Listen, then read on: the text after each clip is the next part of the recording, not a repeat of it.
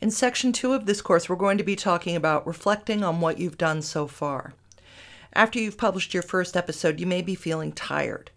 You put a lot of tension and effort into getting that first episode or first couple of episodes launched and out on the internet, and this kind of tiredness can feel like a letdown. You may be feeling a little blue. Now is a good time for some self-reflection. You should be looking to take stock of what you've done so far. So now is a good time to get a pen or a pencil and a notebook, and a warm, comforting beverage in a mug would be helpful. And take some time alone and ask yourself some questions and answer them. The first question to ask yourself is, what have you enjoyed doing? What has given you the most satisfaction?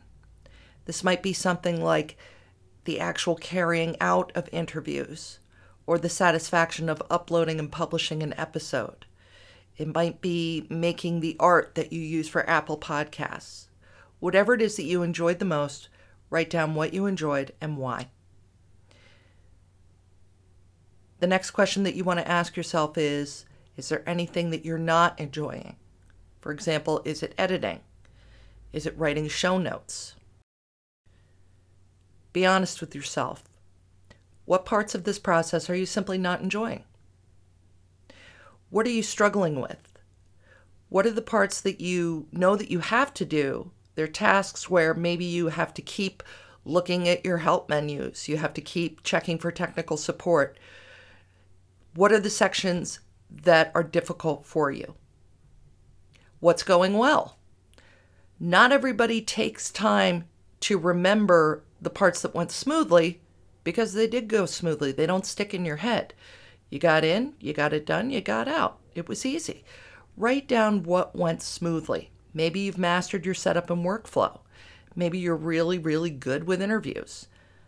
Maybe you love condensing everything down into show notes. Write that down. And also write down what's not going so well. Maybe now you've had some time to listen back and you're thinking to yourself, ooh, that could have gone better. Maybe you're not happy with call recording. Maybe you're not happy with the quality of your interview so far. So write this down just for yourself. Take your time. When you're done, take these questions and answers and write a condensed version that you're comfortable with showing to other people. And write your answers to these questions in the course classroom forum. And then we can discuss self-reflection and what are our weak spots, what are our strong spots. In the next section, we're going to be talking about our audience, so stay with us.